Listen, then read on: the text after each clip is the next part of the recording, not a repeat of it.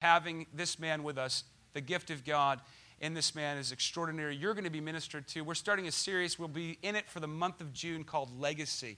And so Mondua is going to kick this series off with us. Is that okay? You guys ready? All right, Mondua, we'll invite you up. Put your hands together if you could.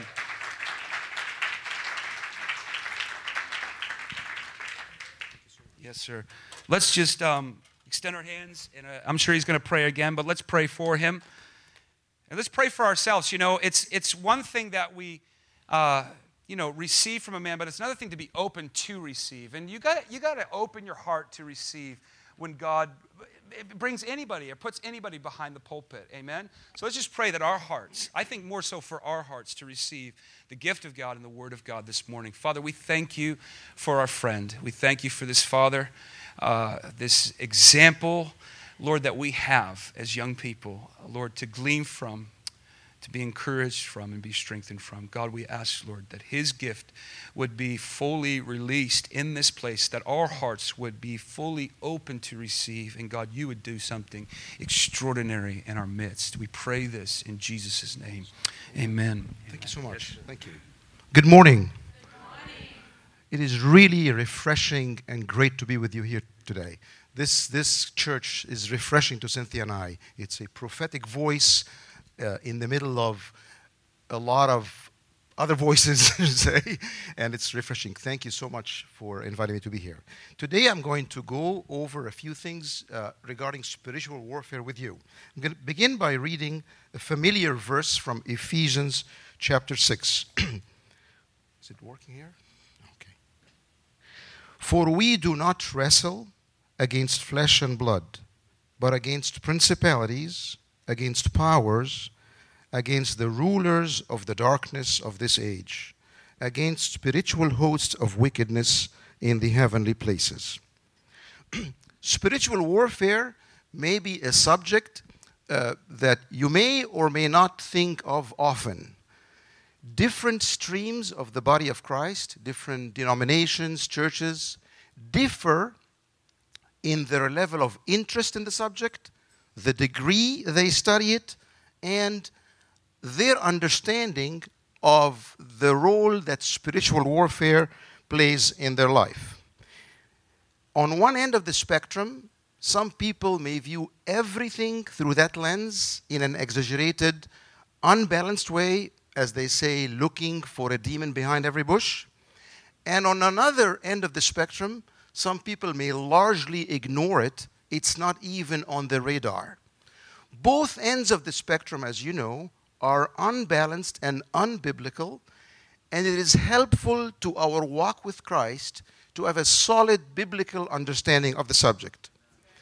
It is easy not to be aware, to forget about the spirit world and spiritual warfare, because we live in the tangible world that encroaches at times, most of the time actually, for us to be aware of the spirit world and spiritual warfare. A.W. Tozer eloquently put it like this: the world of sense intrudes upon our attention day and night for the whole of our lifetime. It is clamorous, insistent, and self-demonstrating. It does not appeal to our faith. It is here, assaulting our five senses, demanding to be accepted as real and final. This is from his classic, The Pursuit of God. Nevertheless, spiritual warfare is a reality, as we just read in Ephesians, and the scripture teaches us that there are demonic entities, spiritual forces of darkness that we wrestle with. They're called principalities, powers, rulers of darkness of this age. The scripture has a lot to say about the spirit world and spiritual warfare because the Holy Spirit saw to it when he breathed on the men who wrote the Bible that this is something important for us to know. So these passages are not written in the Bible sort of FYI, just so you know, you don't need to do anything about it. They are written so that we know them because it's critical to know them. So,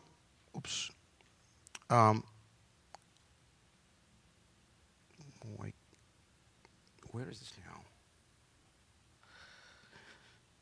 So what do the scriptures say about spiritual warfare?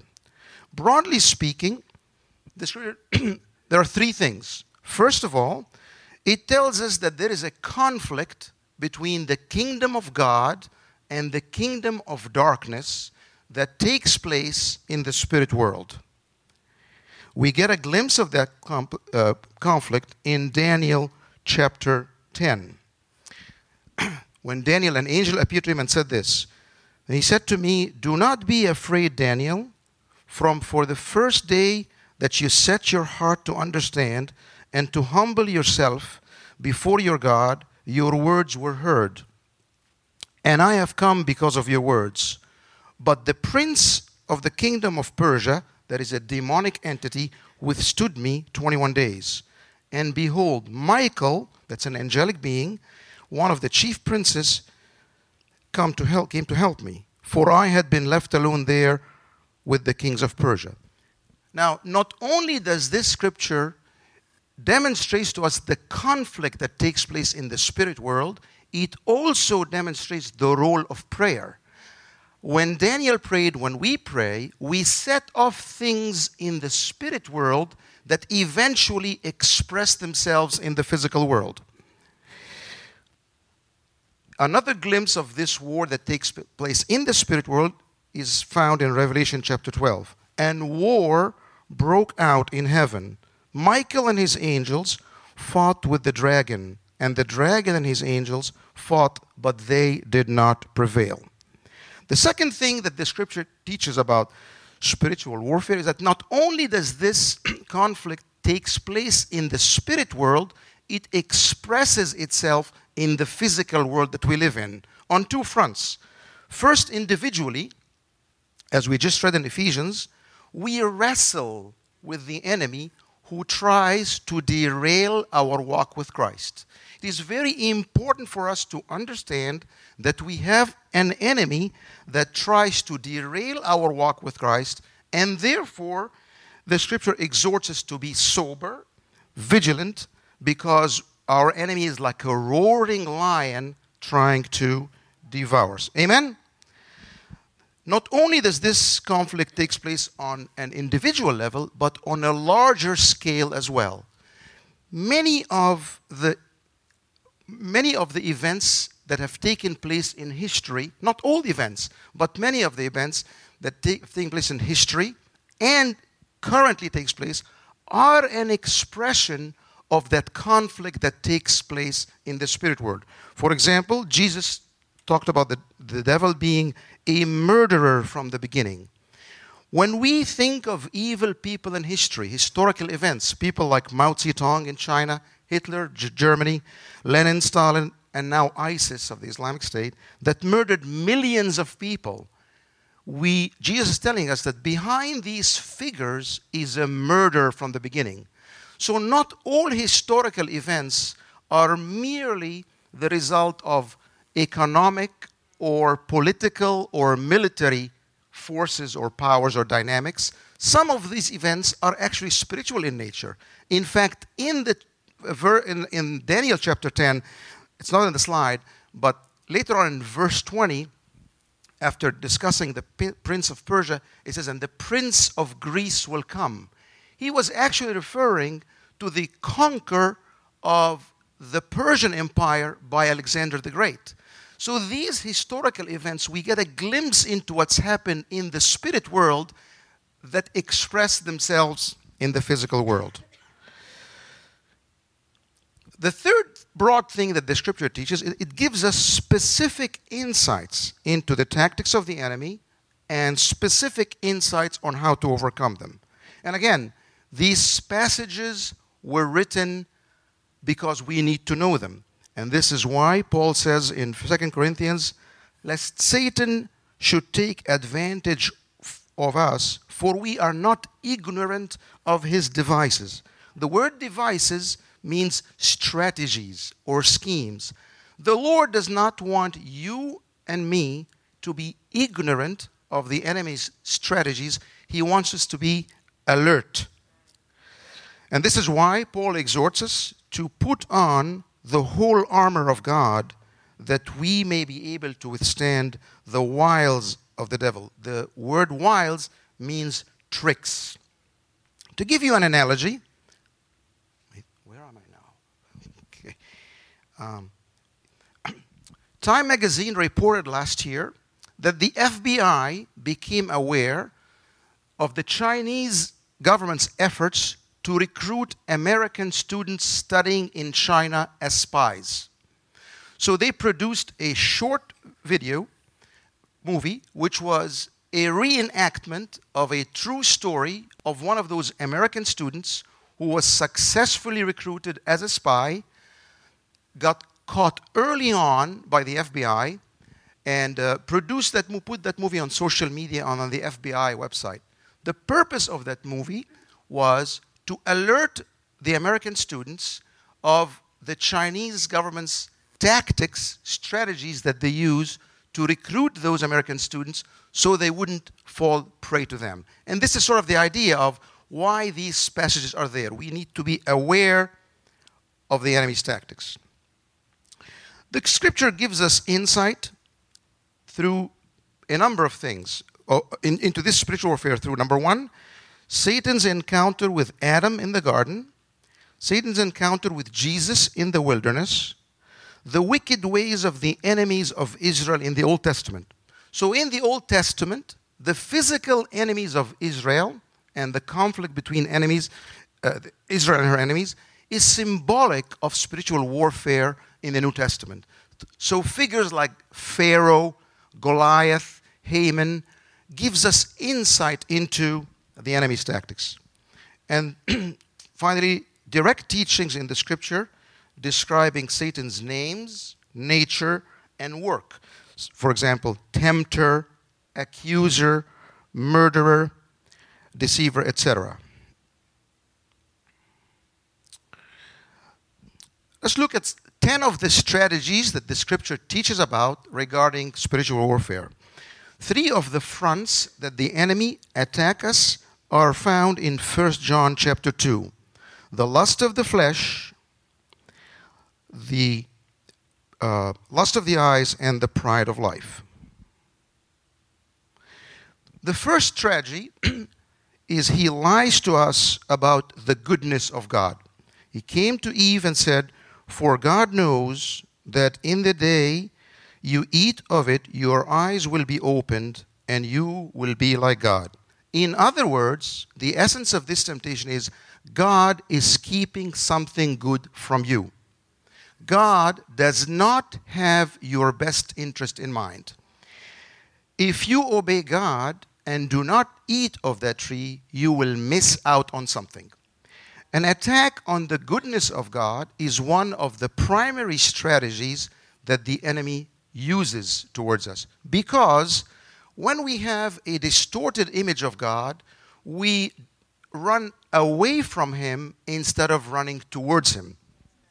In his classic Knowledge of the Holy, A.W. Tozer in the introduction says, "It is very important that our understanding of God is accurate according to what God discloses about Himself. Because when we have a distorted image of God, our whole walk with God is going to be off." And we see that clearly in the parable that Jesus gave, of the parable of the talents that Jesus gave in Matthew 25. So in Matthew chapter 25, the man that failed his assignment, he first had a distorted image of his master, so he responded wrongly to him. As we read here, "Lord, I knew you to be a hard man, reaping where you have not sown, and gathering where you have not scattered seed. And I was afraid, and went and hid your talent in the ground." The second aspect of this is the dynamic that plays upon us is that the fear of missing out on various things the world has to offer is a primary driving force that leads us to sin and actually miss out on what God has for us. This is what he said to Eve, "If you eat of that tree, you will be like God. Therefore, you're missing out on something if you obey God." The fact is that the Word of God and our own experience tells us, our own testimony and the testimony of those around us tells us that obeying God, the law of God is good and refreshing to the soul. Our own testimony is not that sin is refreshing to the soul, but that the law of God is good and following God is refreshing to the soul. And this is why God tells Israel in Deuteronomy chapter 10, keep my commandments for your own good. The second strategy that the enemy uses is he tempts us through the lust of the flesh. The first temptation of Christ, if you are the Son of God, command these stones to become bread. There are two components to this temptation. First of all, an appeal to our physical appetites, because Jesus was hungry. And the reason the enemy appeals to our physical appetites is, as we understand from Galatians, that the flesh wars against the spirit and the spirit against the flesh. And when we pamper the flesh, when we excessively feed the flesh, it dulls our spirit, it dulls our sensitivity to the Holy Spirit. And when we indulge excessively, it even quenches the Holy Spirit. And therefore, that's why Paul says in Galatians, walk in the Spirit, and you shall not fulfill the lust of the flesh. And this is why Paul talks about in 1 Corinthians chapter 9, but I discipline my body and bring it into subjection. In the classic evangelical writings, in the old writings of people like A.W. Tozer, Bonhoeffer, Charles Spurgeon, Oswald Chambers, you'd find that theme quite, common in these writings. Unfortunately, in the contemporary evangelical writings, that theme is missing.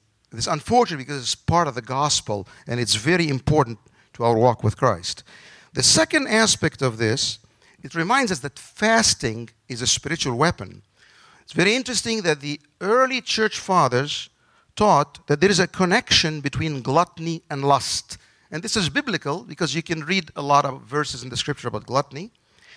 And this reminds us of the spiritual power of the weapon of fasting. Jesus said, this kind does not go out except by prayer and fasting. The second aspect of this is he lies to us about God's love and care for us. Because when Jesus was hungry, Satan is telling him, take matters into your own hands. You are left alone. Turn these stones into bread. However, Jesus' response was, man shall not live by bread alone, but by every word that proceeds from the mouth of the Father. In other words, the Father will sustain me. And this is in contrast of the same test that the Israelites had as they left Egypt in the wilderness when they were hungry. They failed that test. They grumbled against Moses and said, but you have brought us out of this desert to starve this entire assembly to death. So Israel's response was, God will not sustain us. Matthew Henry says of this, did I hear? No, this is still early. Matthew Henry said of this, he tempted Jesus to despair of his Father's goodness and to distrust his Father's care concerning him. It is one of the wiles of Satan to take advantage of our outward condition and those who are brought into straits, particularly when we're going through a hard time. The enemy whispers that God has left us alone. God has deserted us. Have need to double their guard. The third strategy is he tempts us with pride of life. This is the second temptation of Jesus. If you are the Son of God, throw yourself down, for it is written, he shall give his angels charge over you. In other words, do something spectacular to exalt yourself. And the reason the enemy tempts us with pride, because pride is deadly. Pride precedes the fall. As a matter of fact, he tempts Eve with the same thing in Genesis chapter 3. He says, if you eat of this, you will be like God. Proverbs tells us that pride goes before destruction and a haughty spirit before a fall. The story of the fall of Satan as formerly an angel with God is recorded in Isaiah 14. And the reason of his fall was pride. I will be like the Most High. Therefore, we are exhorted to embrace humility like Christ and refuse pride. Let this mind be in you, which was also in Christ Jesus, who being in the form of God, he humbled himself and became obedient to the point of death. Therefore, God highly exalted him. We should not look to exalt ourselves. The fourth strategy is he tempts us with lust of the eyes. Again, the devil took him up on an exceedingly high mountain and showed him all the kingdoms of the world and their glory. And he said to him, all these things I will give you if you will fall and worship me. We all know that the advertising industry is built upon lust of the eyes. It says, in fact, in Genesis, it says that the woman saw that the tree was good, looked good. And, with all the provocative images in the advertising industry, whether it's of food or anything else, it appeals to us. While the fact is, again, the Word of God and our own experience tells us that these things do not touch our hearts. God has put eternity in our hearts, and our own experience tells us that these things do not touch our hearts, do not satisfy us. I read a couple of books by a guy back home in the Middle East who came from a wealthy family, and then in his 20s, he experienced Christ, and the love of God burned in his heart. He left everything and went to dedicate his life to prayer and communion with God. He became a monk, actually, in the Orthodox Coptic tradition. And when asked by this, he had a very powerful quote, actually. He said, the world is too bankrupt to offer me anything. Isn't that true? And this is why the essence of what Jesus said to the Samaritan woman, whoever drink of this water will thirst again, but whoever drinks of the water that I shall give will never thirst. The fifth thing we need to know is that he is the author of deception. The scripture teaches about deceiving spirits and doctrines of demons. And Revelation 12 describes the enemy as someone who deceives the whole world. It is very important to understand that deception is more than merely an ideology or a worldview or a different point of view. And Satan is the author of deception both in the church with false teachings, false doctrines that unfortunately are very common these days and will increase as the scripture teaches towards the second coming of Christ, and deception in the world with false gods and false religions. And it's important for us to guard our minds from deception. And one way I find helpful is to read the classics, to read the Orthodox writings, people like Tozer, Bonhoeffer, and so forth, because a lot of the contemporary writings are good, but more often a lot of them depart from orthodoxy. The sixth strategy is the scripture describes him as the accuser of the brethren. In Revelation chapter 12, it says that Satan is the accuser of the brethren who accuses the saints day and night before God. And we know from the book of Job that he almost, incited God against Job. He said, God, Job doesn't really like you. He just, like the things you give to him. And also in Zechariah chapter 3, we see a very clear picture of this. It says, and he showed me Joshua, the high priest, standing before the angel of the Lord, and Satan standing at his right hand to oppose him, to resist him, to accuse him, so to speak.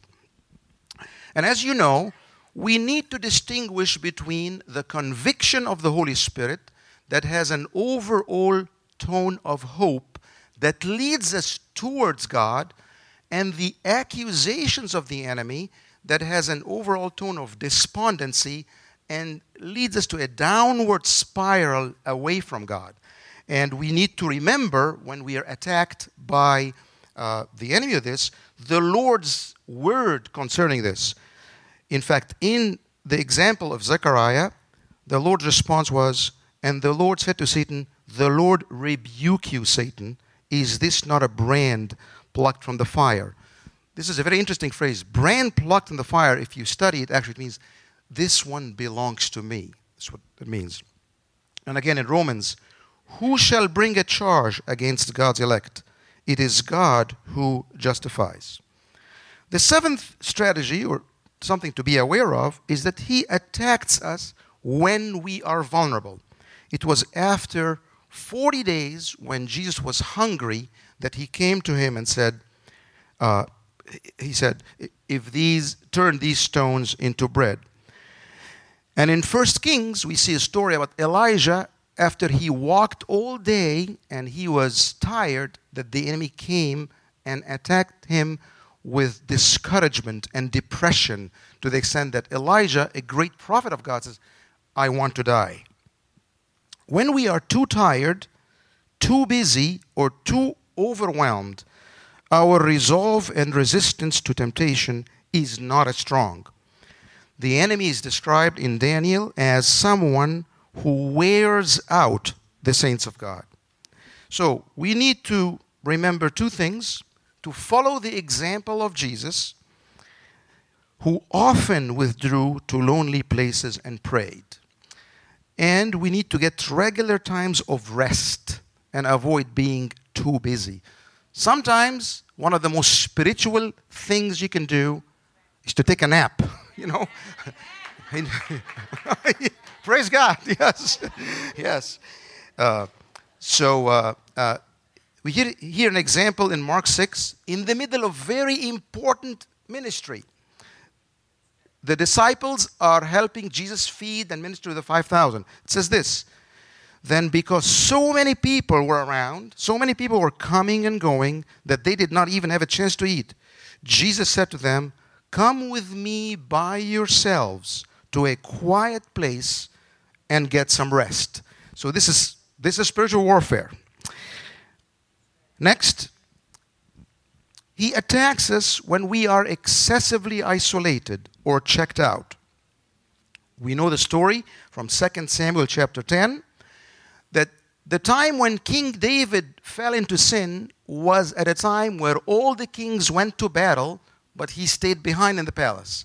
And he was bored and walking around, and and then in his boredom, an opportunity of sin presented itself to him, and he fell.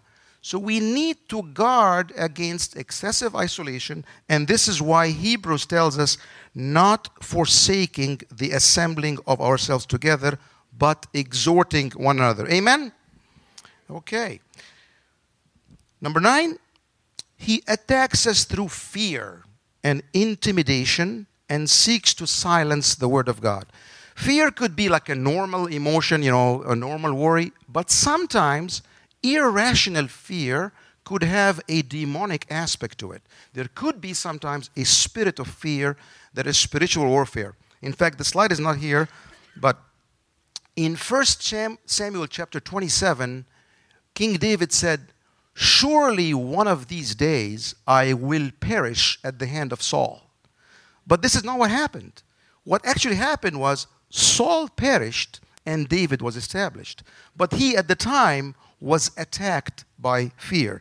So we see also in Goliath, daily for 40 days, every day he intimidated the Israelites and says, "I defy the ranks of Israel this day." And he told David, "I will give your flesh to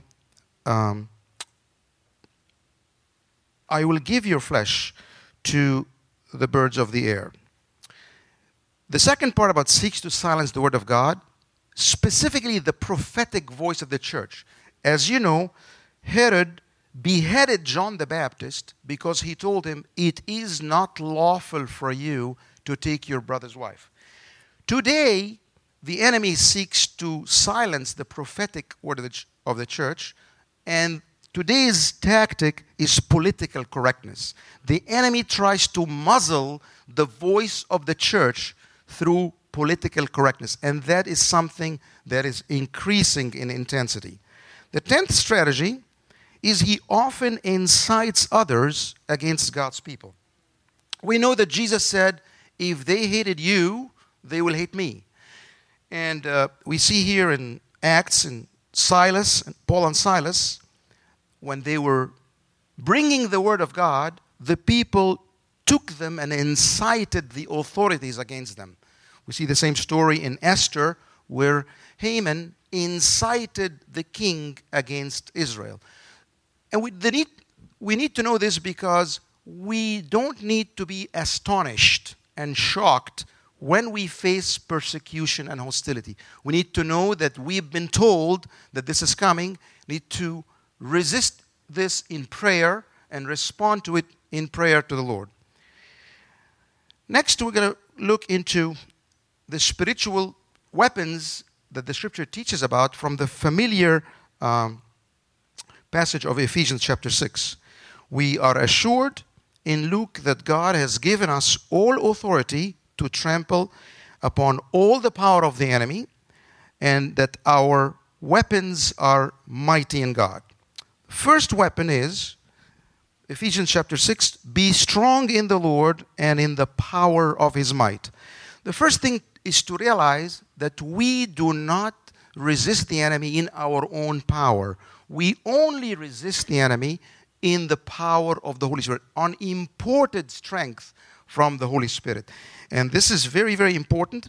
Abide in me and I in you, as the branch cannot bear fruit of itself unless it abides in the vine, neither can you unless you abide in me. Without me, you can do nothing.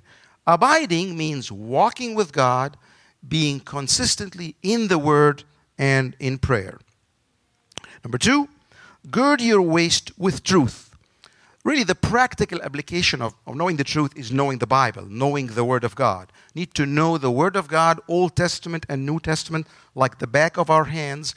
We need to know God's ways with man. We need to understand the character of God, who He says, who He is, and so forth. This way, when we are attacked by different strategies and lies, we know them for what they are. This is why Jesus said, "And you shall know the truth, and the truth shall set you free." And He says, "My people are destroyed for lack of knowledge." Next number, having put on the breastplate of righteousness. The breastplate of righteousness has two sides to it, two meanings. The first is to be grounded and established in the core message of the gospel, which is we come to the Father not in our own righteousness, but by the work of the cross. This is the first aspect of it. Not having my own righteousness, which is from the law, but that which is through Christ Jesus. But the second aspect of it is to actually walk the walk. To walk in righteousness is part of the breastplate of righteousness. As it says here in 1 John, let no one deceive you. This is very, very important because there's a lot of teaching about this in our contemporary evangelical world. Let no one deceive you. He who practices righteousness is righteous just as Jesus is righteous. And again in 1 John chapter 2, if you know that He, Jesus, is righteous, you know that everyone who practices righteousness is born of Him. It is very clear in the Scripture that sin opens the door to the enemy to attack us. That's why Jesus said, "For the ruler of this world is coming, and he has nothing in me," meaning he has no entry door to me. A very interesting story about that reveals this is found in Numbers 31, and Jesus quotes this in Revelation chapter 2. It's a story of Balaam and Israel. So the story goes like this. Israel had enemies called the Moabites, and the Moabites had a king. His name is Balak. So King Balak wanted to defeat the Israelites, so he hired Balaam, who was a diviner, a sorcerer, a guy who dabbles in witchcraft, to place a curse on Israel. So Balaam tried to place a curse on Israel, and it didn't work. So he went back to King Balak and said, I cannot curse what God has blessed, because Israel was under the hedge of protection of God. And he went and thought about it for a while and went back to him because he wanted the money. He said, but I know how you can defeat them. You can get them to remove themselves from under the hedge of protection by God by get them to fall into sin. So he advised the king, King Balak, to send his people to seduce Israel into sexual immorality and eating the food that was sacrificed to idols, and therefore they did that and succeeded, and plague broke into Israel and they were defeated. Jesus quotes this in Revelation 2 saying this, this is about Balaam, he kept teaching Balak, the king of the Moabites, to put a stumbling block before children of Israel, to eat things sacrificed to idols, and to commit sexual immorality. Another clear place that this is found in the scriptures is in the book of Judges. As you know, in the first few chapters, there is this cycle of Israel's victory and defeat. It reads like this numerous times. So the children of Israel did evil in the sight of the Lord. Therefore, the anger of the Lord rose against Israel, and he sold them into the hands of their enemies. Their different enemies, the first few chapters. When the children of Israel cried out to the Lord raised up a deliverer for the children of Israel who delivered them. Here's a very interesting verse in Proverbs. Like a city that is broken and without walls is a person who lacks self-control. What does that mean? In the ancient world, the wall around the city is the wall that protects the city, like the wall of Jerusalem, the wall of Jericho, and so forth. So what this means is, if someone easily falls into temptation, does not resist sin, he removes himself from the hedge of protection around, the wall of protection around him, and he becomes vulnerable to the attacks of the enemy. Number 4, having shod your feet with the preparation of the gospel of peace. Some people view this as related to 1 Peter, as this is an offensive weapon of evangelism. So John Piper believes, this is too long to read, but John Piper interprets this verse as evangelism actually is spiritual warfare. Reinhard Bonnke always says that, as well says this. Evangelism is spiritual warfare.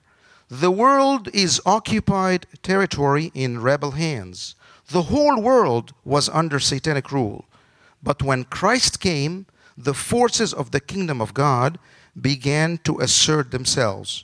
For the first time, demons were expelled by order as a sign of the kingdom authority in Christ. Why is evangelism spiritual warfare? Because when you go to Harvard Square to do your reach out, and you plant seeds of pre-evangelism and evangelism, this is what you're doing according to Acts. You are turning people from darkness to light and from the power of Satan to God. In 2 Timothy chapter 2, when you lead someone to repentance, what you're doing is you are helping him escape the snare of the devil. Next number.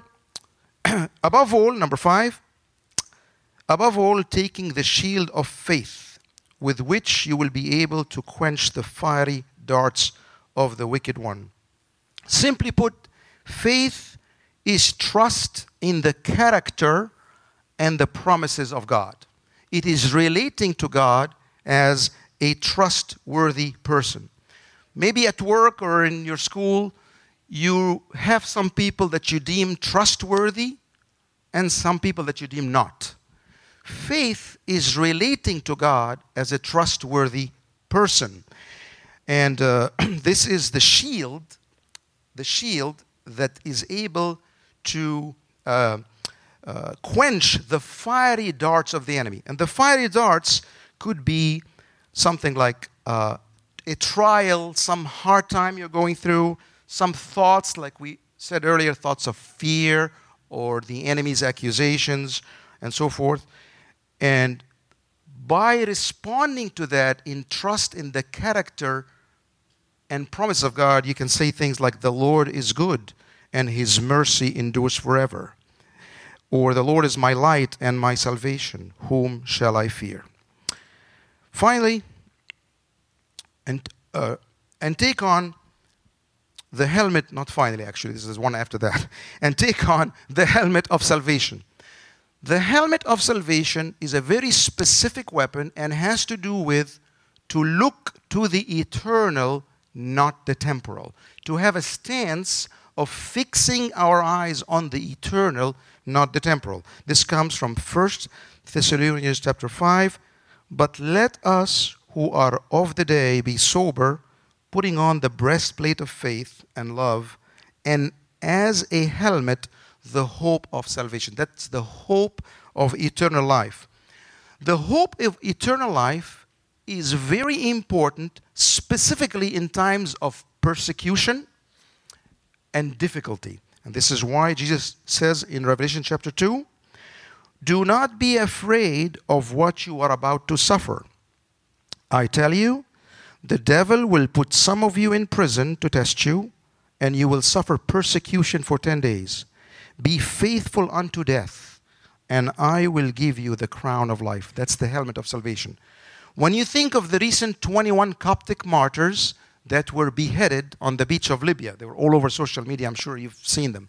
What do you think sustained them as they were offered either deny Christ or be beheaded?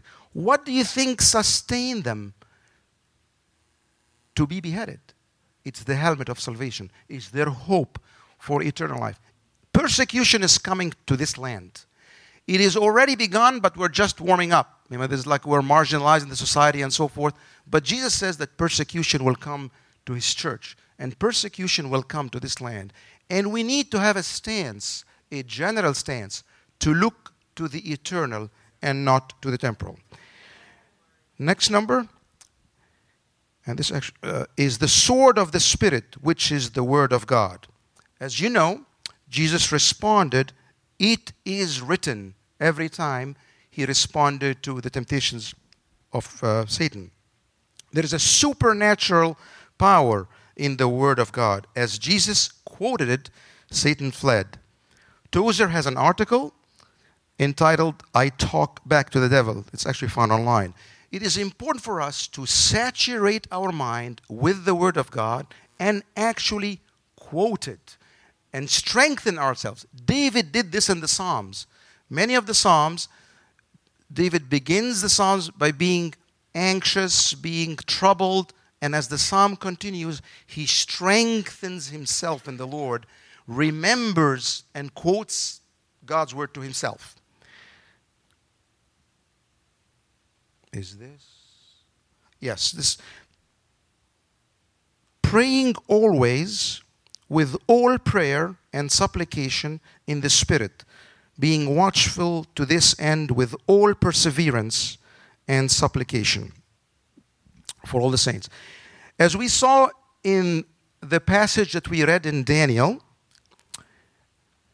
a very interesting phrase is, I have come because of your words. It's very, very interesting that the Lord acts as we pray. So as you guys do your prayer sets, I can't believe you have 6 prayer sets a week. It's amazing, actually. As you pray in your prayer sets, the Lord moves on your behalf to restrain darkness over this region and to release his light and to release his power over this land.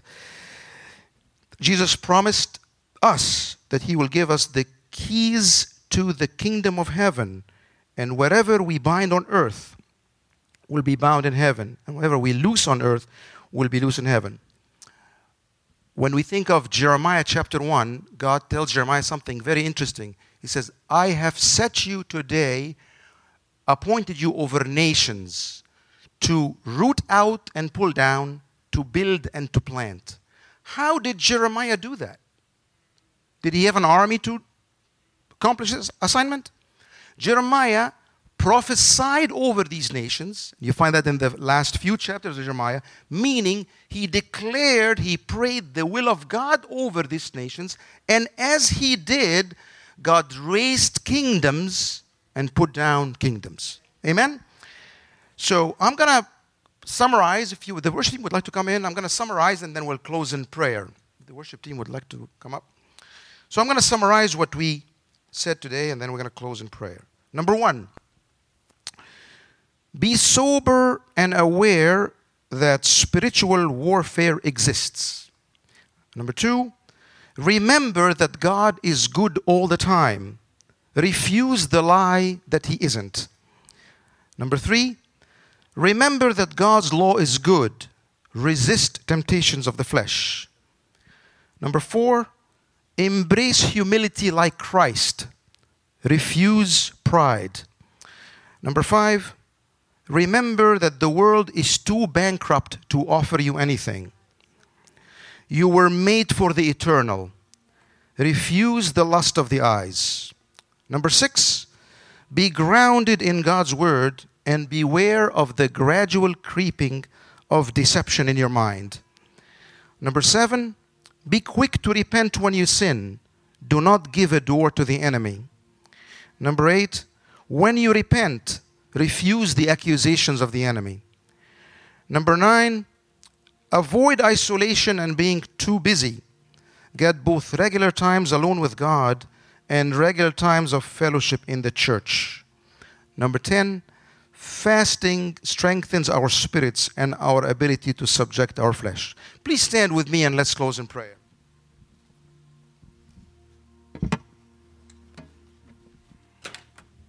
Father, we thank you for your relentless pursuit of us. Thank you because we are called by your name. Thank you for your love, forgiveness, power, promise to sustain us. Oh Lord, draw us more and more and we will run after you. Lord, we commit ourselves to you. We worship you. We love you. We want to give you our all. In Jesus' name, amen.